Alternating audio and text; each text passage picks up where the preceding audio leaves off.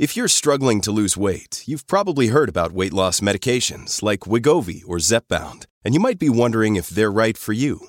Meet PlushCare, a leading telehealth provider with doctors who are there for you day and night to partner with you in your weight loss journey.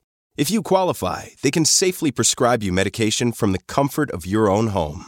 To get started, visit plushcare.com/weightloss. That's plushcare.com/weightloss. plushcare.com/weightloss.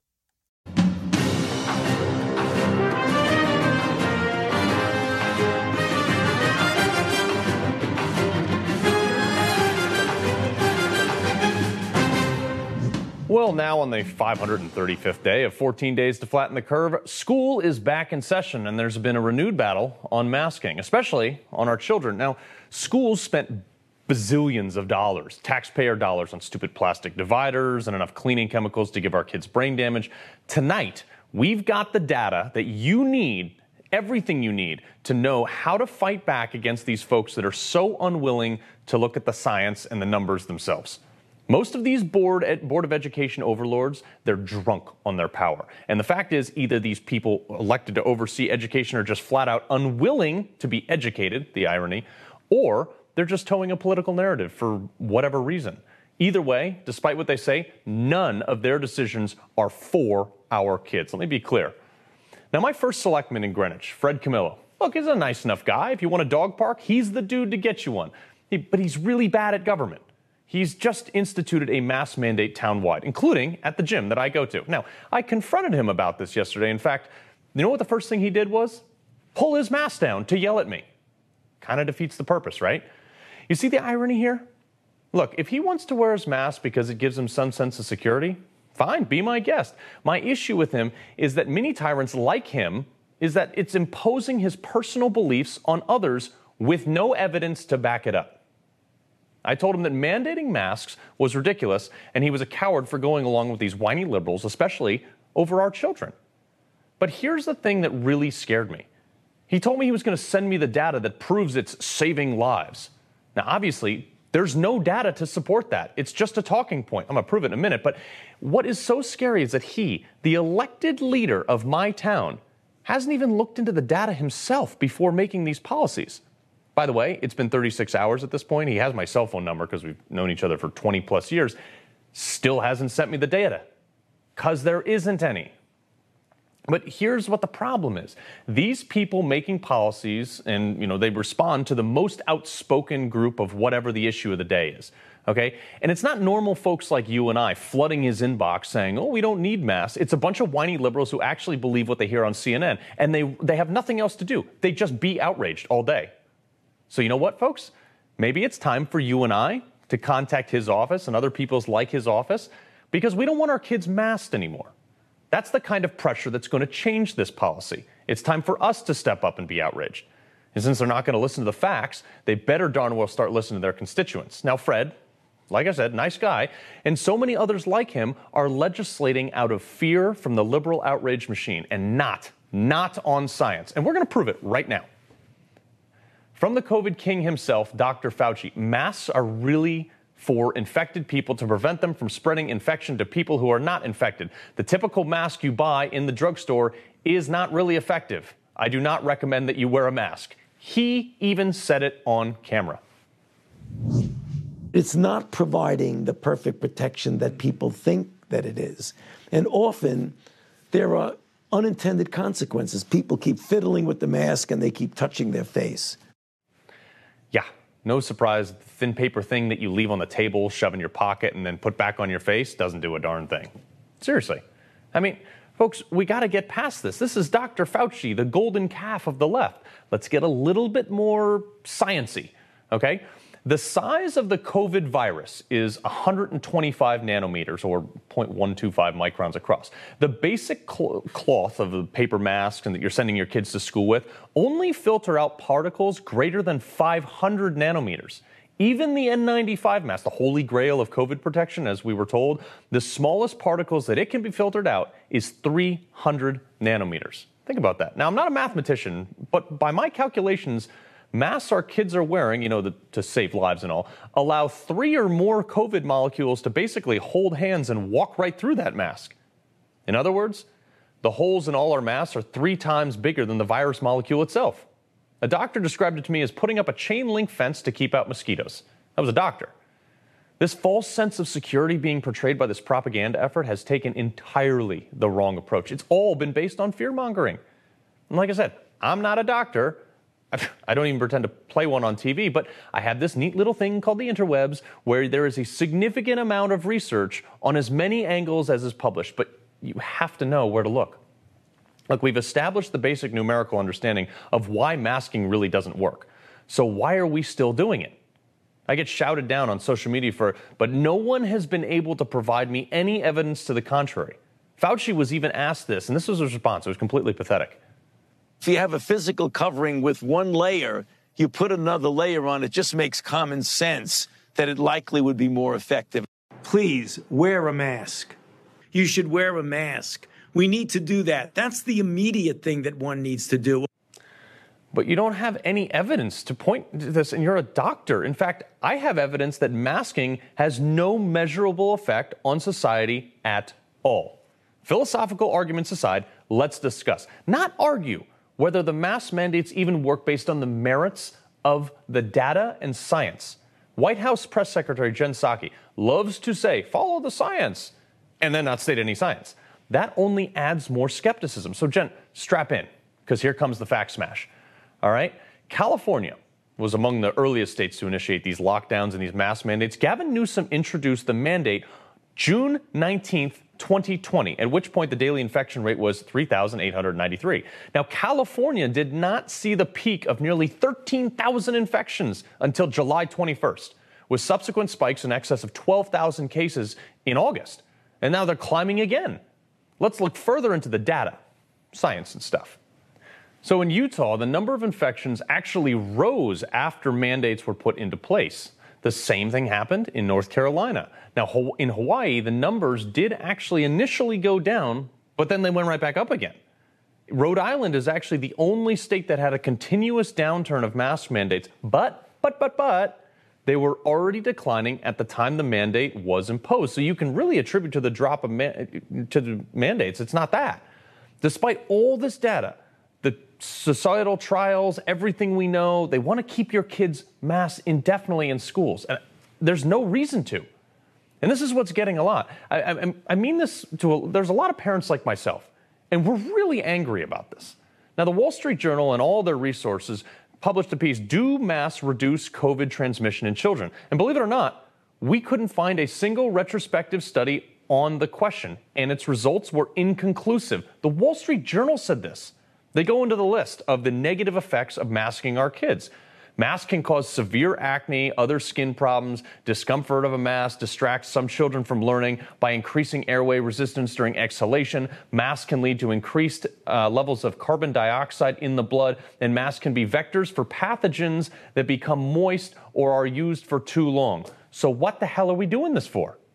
Now, there are roughly 73 million children in our school systems, and while obviously any death of a child is completely tragic, in this last flu season, we only had 400 children die of COVID, most of which were associated with some comorbidity. That's a death rate of 0.0005.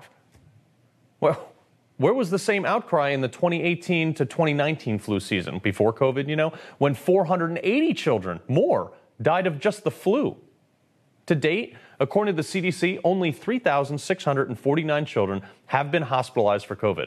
Place that against the fact that during the 18-19 flu season, there were over 52,000 hospitalizations just for the flu. Folks, are you curious yet? This is the data that they're failing to give you. So in the absence of any real argument on masks, keeping in line with basically any Democratic policy, the answer is more cowbell. Enter phase 2. As they're telling us, mandatory vaccines to stop the spread of COVID. Think about that. To stop the spread of COVID. Listen carefully. And they're pushing this onto kids faster than you can possibly imagine. Even though it's not approved yet, it will be. One problem here, the vaccines don't stop the spread, keyword spread, of COVID among anyone, let alone kids. We've all seen this headline. Person passed COVID to 100 people, and he was unvaccinated. I mean, that's what the headline implies, that had he been vaccinated, then he somehow wouldn't have passed COVID on to anybody. I repeat, the vaccine does not stop you from getting COVID. It does not stop you from passing COVID on either. The CDC said it himself. About all the fully vaccinated people who get the breakthrough infection, can they pass it on? Could they pass it on to their children? Could they pass the virus on to older people, especially more vulnerable people with underlying health conditions? And that's exactly the point that we made in our guidance. So yes, they can with the Delta variant. So the vaccine is solely designed, and this is what it's for, it's solely designed to lessen the effects of COVID once you get it. Again, it does not stop you from getting it, and it does not stop you from passing it on. Case in point, in Iceland right now, 96% of females, 90% of males above 16 years or older have received at least one dose of the COVID-19 vaccine. But tests are showing that a large number of residents there are still being infected with COVID. But you know what? The country has not had a COVID death since May. This is what we want. So the vaccine is doing exactly what it was intended to do. And if you want it, you should get it. That said, millions of folks who have chosen not to get vaccinated have also recovered from COVID. There is an active campaign to suppress this information as well. And we have the receipts. Trust me, baby. We got this. All right, so I've talked about this on the show before, but on Google, the internet search engine whose employees donated 90% to Democrats, if you search COVID-19 natural immunities, there's a series of quick answer dropdowns. Almost all of them deliberately give you very little information or sometimes false. One even says people who've had COVID are twice as likely to get reinfected than those who get vaccinated, CDC says. Weird, because if you type the same thing into DuckDuckGo, the second article to pop up is, drumroll please, an article citing the NIH, the National Institutes of Health, who published an actual study on this. And since we're doing science and data stuff here, their study actually says the complete opposite. The article states, quote, antibodies protect against COVID-19 reinfection. And some of the research that is referenced in this, you can only find on DuckDuckGo. It's shocking to me. Researchers looked at more than 3 million people who had an antibody test. They analyzed up to 30 days, 31 to 60, 61 to 90, and more than 90 days after. Now, about 3 to 4% of people with negative antibody tests, people who haven't had COVID or hadn't had vaccine, got COVID in each time period. But those who had antibodies, meaning people who have had COVID, were less likely to have COVID as time went on. Only 0.3% of the people with antibodies had a positive COVID test after more than 90 days. Science. So according to the data, the thing that should drive this conversation, and quite frankly the policy, is that you are 10 times more likely to contract COVID if you do not have natural antibodies from recovering from the infection. Again, I want to make this super clear. You are 10 times less likely to actually contract the disease with natural antibodies that you retain from recovering from COVID versus the vaccine that only stops the severity of the virus once contracted. Big distinction here, folks. All right? Yet your internet overlords don't want you to know that for some reason. Why? Because it's about control. It always was. Again, please get the vaccine if it's right for you. But it's ludicrous to lock people out of public places because of vaccination status like they're doing here in New York City. You can't get a cheeseburger without one. Especially since the CDC and the White House are not mandating it themselves for their people. What sense does that make?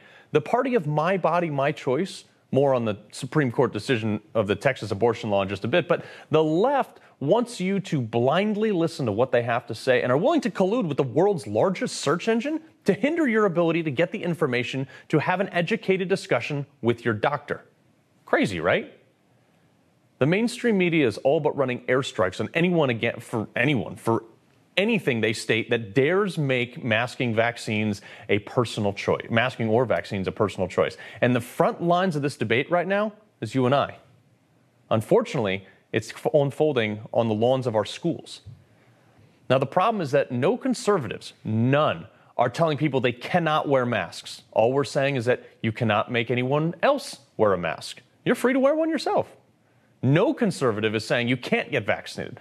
We're simply saying you can't make anyone else get vaccinated if you don't want to.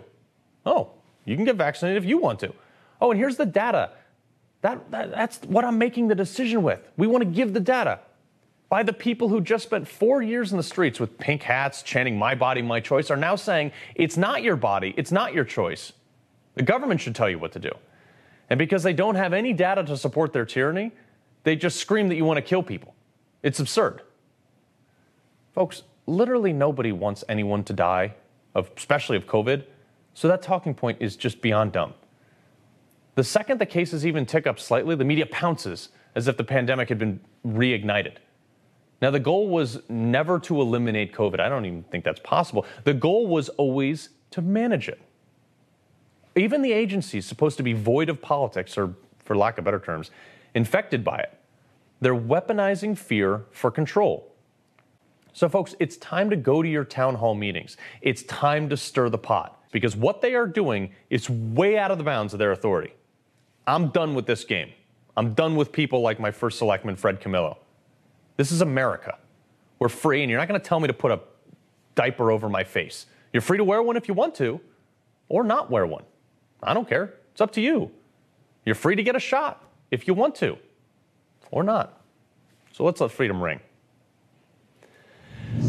Well, Joe Biden said nobody could have predicted the Taliban would take over Afghanistan so quickly. Well, that was a lie. Could a phone call between Biden and the president of Afghanistan be an impeachable offense? Mark Meadows and Alan Dershowitz coming up after the break.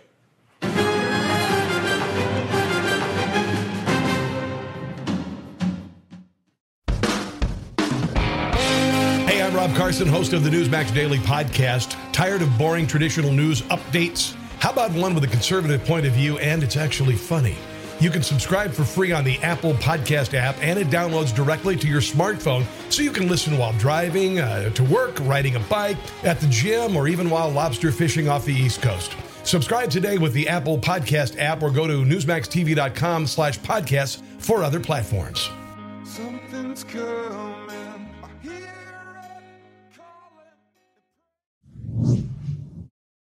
The idea that the Taliban would take over was premised on the notion that somehow the 300,000 troops we had trained and equipped was going to just collapse. They were going to give up. I don't think anybody anticipated that. The consensus was that it was highly unlikely that in 11 days they'd collapse and fall and the leader of Afghanistan would flee the country.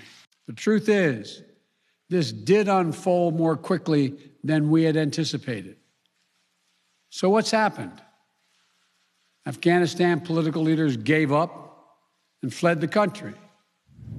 Well, that was President Biden saying no one predicted the fall of Afghanistan would happen so quickly. But that's pretty suspicious when less than 4 weeks before the fall of Afghanistan, on July 23rd, Biden and Afghan President Ghani shared a phone call where Joe urged President Ghani to demonstrate a more capable military defense and to change the perception as the Taliban made significant gains. Well, let's take a look at the transcript from the phone call.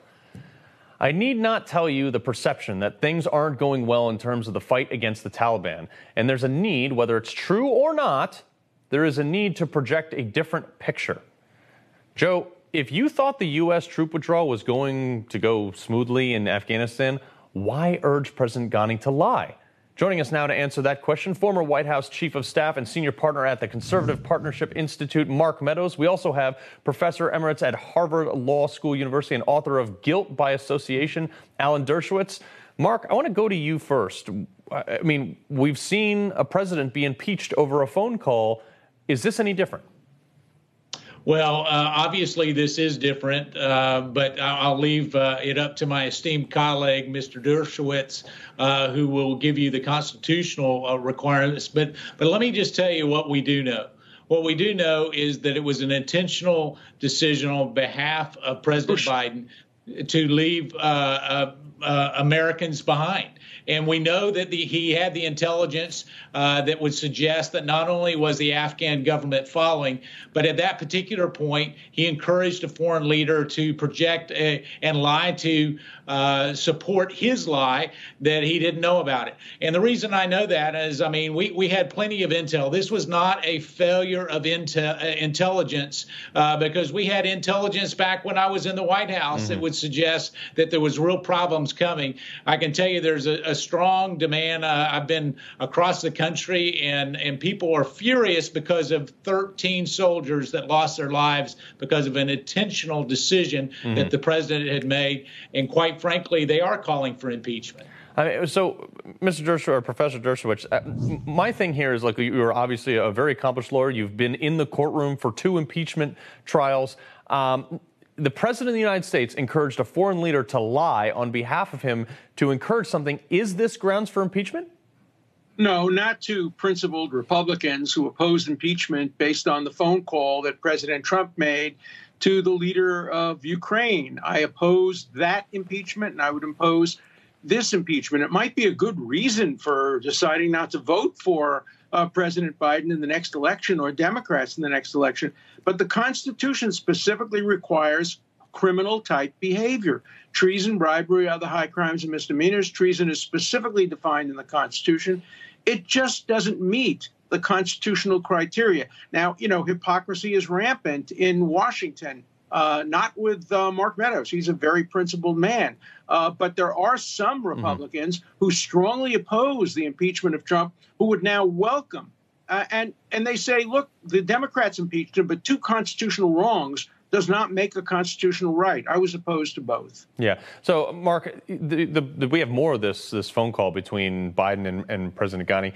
The president, again, talked to Mr. President, we are facing a full-scale invasion composed of Taliban, full Pakistani planning and logistical support, and at least 10 to 15,000 international terrorists, predominantly Pakistanis, thrown into this. So it's clear that President Ghani warned Biden about the Taliban and how bad it was and where it was coming from, and it was coming from also Pakistan, a nuclear power. How does someone just ignore this serious warning if they even care about America?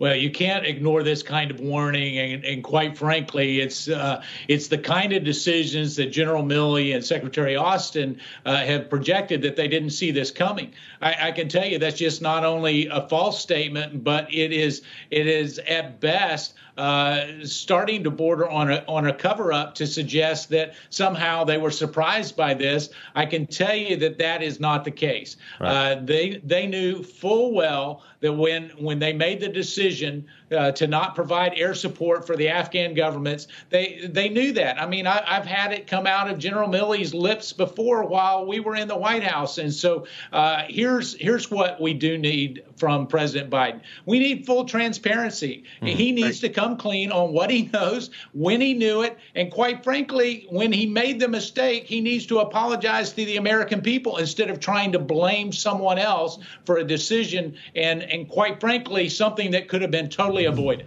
That's I think the key that he's missing here is if he just came out and apologized, it wouldn't be perfect. It would be a lot better though. So I got about 30 seconds left, Professor. What, if any, are the legal consequences for him encouraging a foreign leader to lie on behalf of a failed policy?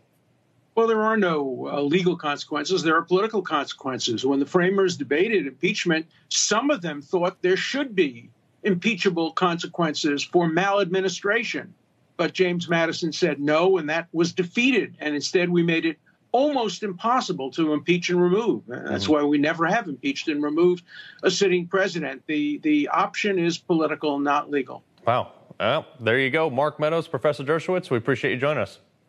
Thanks. Good to be with you. All right. Coming up, the world seems to recognize the real present terrorist threat that the Taliban poses. But what about President Biden? Does he consider the Taliban to be the United States' #1 threat? Congressman Louis Gohmert after the break.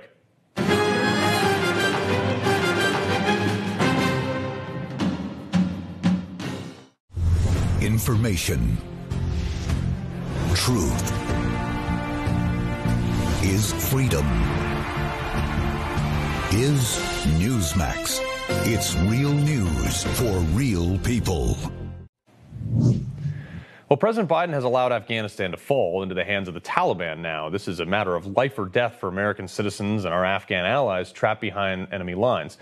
We left those people behind who we promised to protect. The former vice president of Afghanistan, Amrul Saleh, recently penned a letter to the world. He wrote in part, quote, "If the Taliban are the reality of Afghanistan, do not look at Kabul airport, but talk to any Afghan. They will tell you that they want to leave the country and they are not going to work with them." Well, that letter sent directly to Congressman Louis Gohmert, who has a long-standing relationship with our allies in Afghanistan's Northern Alliance. Congressman Gohmert, you have spoken to these guys. You probably know this Taliban enemy just as well as anybody else out there. What do you say about this? Well, let me just say real quick, your monologue was spectacular. You made such good points. Let me add one more to emphasize how right you were.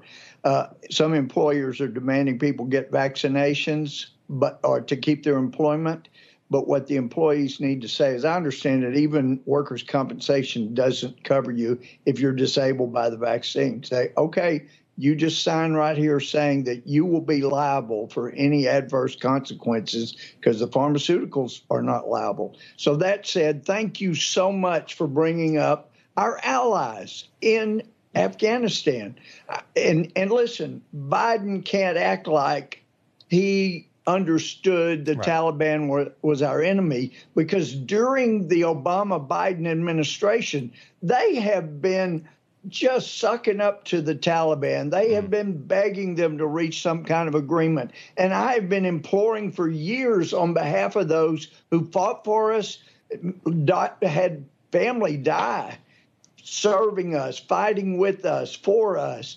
And these are our true allies. And Carl, what they've been saying for years, going back early in the Obama and Biden administration, is, look, we know you can't stay forever, but we're scared if you leave with Biden and Obama in charge, we're all going to be killed. So all we're asking is that you give back the weapons you gave us that allowed us to defeat the Taliban in late 2001, early 2002, and help us amend the Constitution that you gave us that allowed the president of our country to appoint the governors, mayors, police chiefs. And that's what I talked a number of times to our allies in Afghanistan about. But I can tell you, Carl, under the Obama administration, they tried to keep me in Kabul. I was in Kabul. I had a meeting with the ambassador and some others. But I was going to meet with our allies, and that included Salih and Masood and Abdullah Rabbani, a bunch of those guys. And I was told I couldn't go. And I told them they were going to have to take me down to keep me from going to meet with our allies. So this is not a new thing for Biden. This has been the Obama-Biden approach all along, to abandon our allies and suck up. And if you go back during the Biden-Obama administration, you'll find they were offering to buy them luxurious offices, and I think it was UAE. They were offering all kinds of things to try to buy them. Yes. Yeah. So this is nothing new. This is Biden and Obama still trying to pull the wool over America's eyes. Yeah. And as some of our Afghan friends and allies have said, the U.S. is going to get harder than we were on 9/11, and this time they won't have anybody left alive in Afghanistan that will be able to help us. Congressman, that's tragic. Real quick, because I want to get to something else, but real quick answer here. Is there any update on getting Americans out of Afghanistan right now? Thanks for asking that. The State Department is not granting clearance, which they've got to grant so that planes can take off, mainly from Panjshir up in the northeast area. They're not giving them clearance to let them get out. They are stranding them there. And it is an outrage that they're going to let these Americans and our friends die. Yeah. Well, I mean, meanwhile, we have terrorists running rampant over an entire country that we used to own. And they've just about 2 months ago, the Biden administration came out with some light bathroom reading here. I have it right here. The National Strategy for Countering Domestic Terrorism. In there, in this nice piece of toilet paper, they have a line in there that says basically, if you don't want to wear a mask, you're basically a terrorist. If you question the election, you're basically a terrorist. Has this administration really lost foresight at what is actually threatening America? Yes, they have. They cannot figure out who the real enemies are, but they will when the Taliban hits us again because of this absolute, I think, treasonous way that they have helped our enemies, gave aid and comfort to our enemies, and not given any aid and comfort to people Americans and our allies that they left behind to be killed in Afghanistan. Yeah. It is so outrageous. Yeah, it's crazy. They're using strategies and white papers like this in order to silence their political dissidents. Louis Gohmert, thank you very much for joining us, Congressman. Appreciate it. Thank you. Great show, great points. Thank you. Thanks, sir. All right, a historic Supreme Court decision today, the High Court upholding a strict new abortion law in Texas. We're talking to Attorney General of the state of Texas after the break.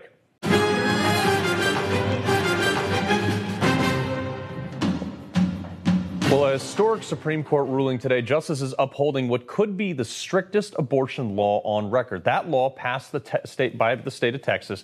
Joining me now, of course, to discuss this is Attorney General Ken Paxton in Texas. Sir, you had a 5-4 victory in the Supreme Court today. Tell us a little bit about what the law is and what's on track.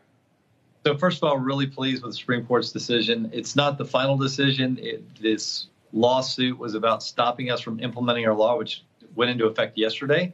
The law is pretty simple. You're subject to being sued by individual people if you are somebody involved in an abortion with a child that's 6 weeks or has a heartbeat. So it's very simple, and it allows private plaintiffs to sue. And the Supreme Court didn't necessarily uphold the abortion law. What it did was let us keep it in place until we get sued and we go up on the merits. Which will happen. One of the things making news right now is Sotomayor's dissent to the opinion that basically granted you guys the ability to implement this while it's being challenged. What did she have to say?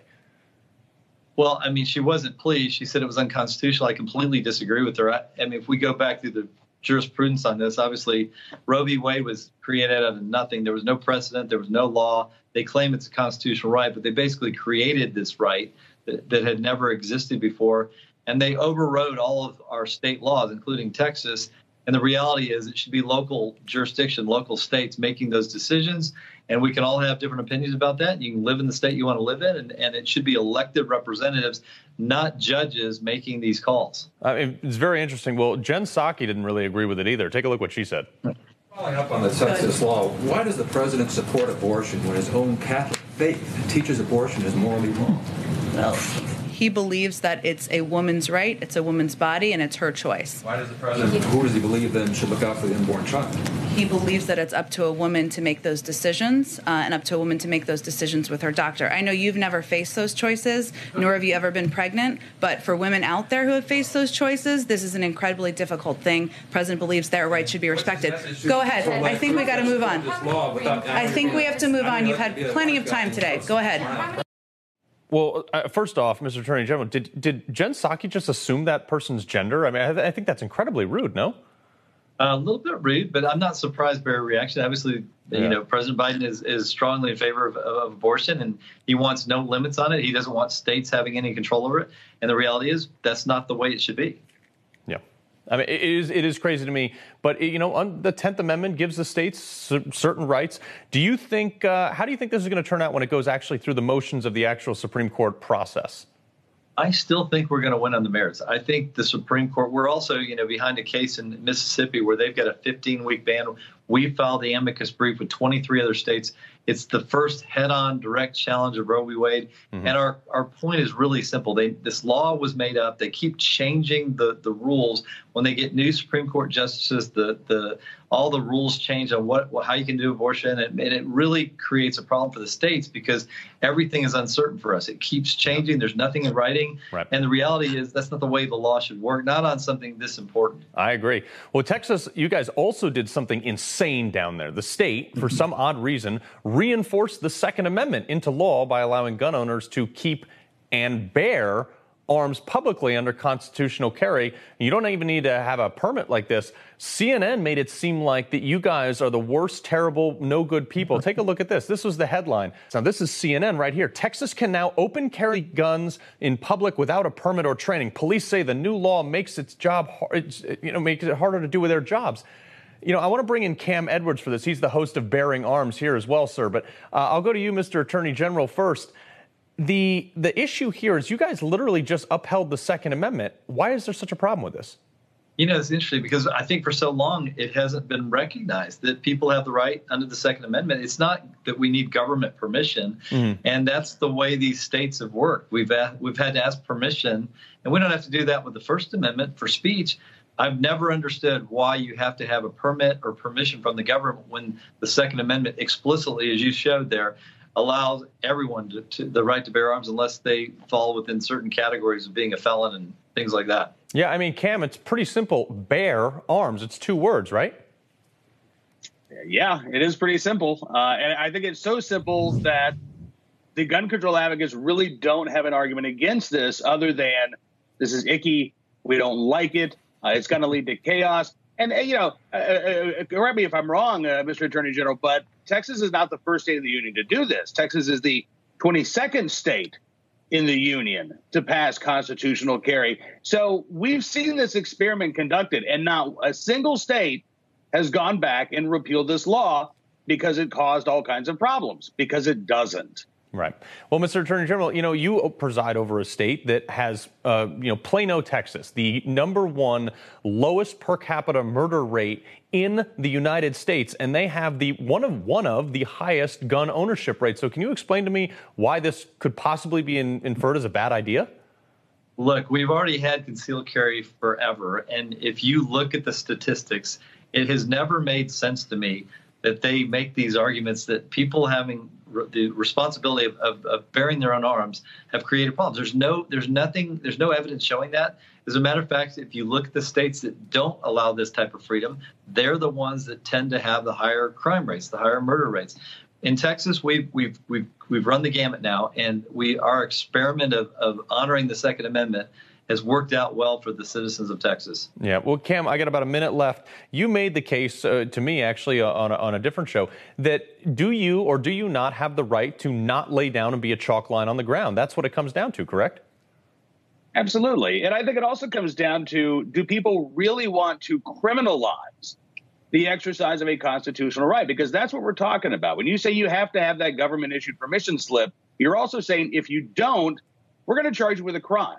Right? It could be a misdemeanor in some states, but in other states, it could be a guaranteed 2.5 years in prison, a lifetime felony offense for something, again, that is legal not only in the state of Texas, but almost 24 other states. Yeah. So, we've got the Supreme Court taking a look at a right to carry case out of New York. I hope that they're going to be able to provide some clarity, but I'm just thrilled to see this in Texas. I wish that we had a chance of getting it in Virginia, where I live. Yep. Look, I own a ton of guns. I've never done anything illegal with them, and I believe true happiness is a belt-fed weapon. Cam Edwards, Mr. Attorney General Ken Paxton, thank you very much. Thank you. All right. What's today's Supreme Court decision on the Texas abortion law could mean for the future of Roe v. Wade? Dick Morris is up next.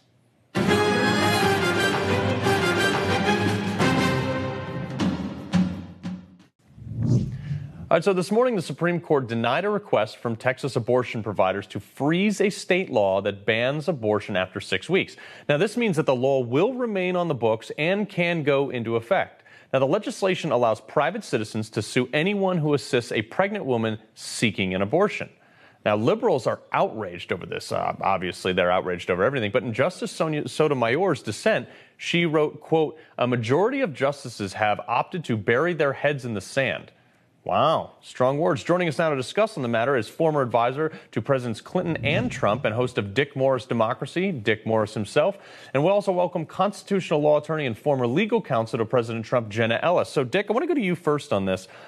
This is a very interesting decision because it allows a law to go into place while it's being debated, because you know it's going to be challenged. What is the fallout for both Republicans and Democrats on this law? First of all, it's really great to be appearing with Jenna. I have so admired the statements she's made on this subject, and they've been so eloquent and moving. Thank you. I just want to emphasize that I'm going to talk about the politics of this, not the merits of it. Correct. On the politics, it could be very bad for the Republican Party. There is a clear 60-40 majority in the country that wants abortion to be legal in, quote, all or most cases. 40 want it to be illegal in all or most cases. And the Republicans have largely escaped getting clobbered with that issue by dealing with fringes of it, nibbling around the edges of it. Republicans say, okay, but what about Medicaid abortion? Well, we're against that. Right. What about third trimester? Oh, no, we're against that. And the liberals have said, well, what about rape and incest and the issue of parental consent? But this is squarely on the issue of legality of abortion per se. And if this becomes the major issue in the 2020 election, I believe it could reelect Nancy Pelosi as Speaker. That would be something. I didn't even think that was possible at this point. But, Jen, I want to turn to you on this. I'm not a lawyer, obviously. I don't even play one on TV. However, I feel like the Constitution protects life, liberty, and the pursuit of happiness. So wouldn't it just be easier for the Supreme Court to say, look, this is when legally life begins, and now the argument is over? Well, it would be very easy for the Supreme Court to actually follow the Constitution and say that, first and foremost, this is a state issue. There's absolutely nothing in the U.S. Constitution that provides the federal government any specific enumerated power whatsoever to weigh in on this issue. And Nancy Pelosi came out today and said that, shockingly, because this isn't a super precedent, apparently, that now she wants Congress to codify Roe versus Wade. And Nancy Pelosi, my challenge to you is show me in the text of the Constitution in Article 1, Section 8, that specifically enumerates the powers to Congress. Where on earth do you read into that constitutional language the power that you have in Congress to put forward this type of legislation? It's a power grab. It's what Democrats always do. They refer to the Constitution, but they don't actually read the plain language. The Supreme Court needs to read the plain language, and on that basis alone say that Roe versus Wade and all of its progeny was unconstitutional and protect life. Yeah. Dick, Jen Psaki weighed in on this today. Why don't you take a listen? Following up on the Texas law, why does the president support abortion when his own Catholic faith teaches abortion is morally wrong? Well, he believes that it's a woman's right, it's a woman's body, and it's her choice. Why does the president, who does he believe then should look out for the unborn child? He believes that it's up to a woman to make those decisions and up to a woman to make those decisions with her doctor. I know you've never faced those choices, nor have you ever been pregnant, but for women out there who have faced those choices, this is an incredibly difficult thing. The president believes their rights should be respected. Go ahead. I think we got to move on. I think we have to move on. You've had plenty of time today. Go ahead. Pretty fiery, and White House press secretary got a little testy there. So, Dick, I got about 30 seconds left. Political fallout for this? Well, again, this is an issue the Republican Party will gain on in certain parts of the country. But in swing districts throughout the country, it's a killer. And I'm very worried about this decision. I kind of feel that Biden got clobbered in Afghanistan, and our chances of taking the House soared. I think that we have to stand for the truth regardless of the politics. And I'm really proud of President Trump for always doing that. We need to follow in the conservative, constitutional footsteps of our founding fathers and stand for truth regardless. I'm interested to see where this goes. Jen Ellis, Dick Morris with us. Thank you very much for joining us, both of you. Thanks. All right, I barely made it to work today. You'd think we just survived the storm of the century. Well, what's wrong with our infrastructure here in America? We're going to find out in a minute.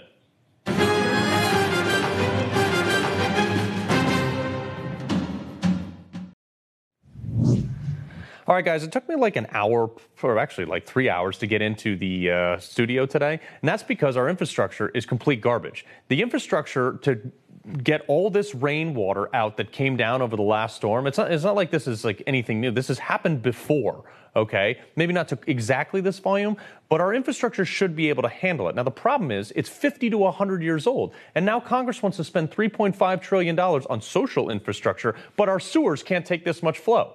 That's because everything was built so long ago, and it wasn't built to handle the current load that it has. Folks, this is a crisis. Our bridges are crumbling. Our tunnels can't take the water. Grand Central was closed. Grand Central Station was completely closed. Infrastructure. All right, folks, I'm Carl Higby. Don't worry, Greg will be back next week. Stand by for my man Stinchfield. We'll see you tomorrow.